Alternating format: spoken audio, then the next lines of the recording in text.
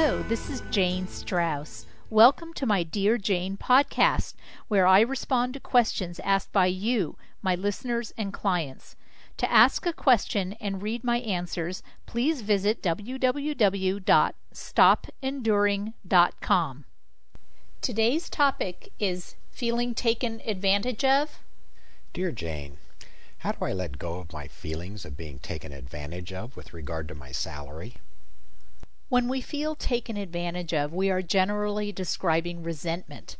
As I write about in my book, Enough is Enough, resentment gets a grip on us if we haven't acted on our own behalf in some way. Often we need to speak up for ourselves by asking for what we think we deserve. However, this is where our fear of rejection may play into things. What if we ask for a raise or attention or affection and we're turned down? We may play it safe to avoid even the possibility of rejection. The problem with avoiding rejection is that we continually imagine the rejection, so we're living with it 24/7 anyway. The saying, "we get what we resist," has much truth to it. If we resist feeling rejection, we will inadvertently immerse ourselves in it.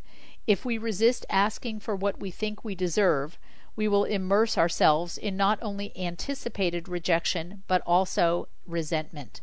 There is no way out. There is only a way through, and that is to have the courage to speak up for ourselves.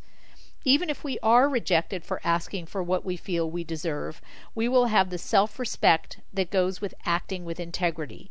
No one can give us our self-respect and integrity, and no one can take them from us.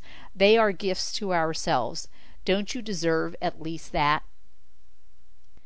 To ask me a question, respond to what you have just heard, or to contact me, please visit my website, www.stopenduring.com. You can also go to stopenduring.com to order my popular self-help book, Enough is Enough. Stop enduring and start living your extraordinary life.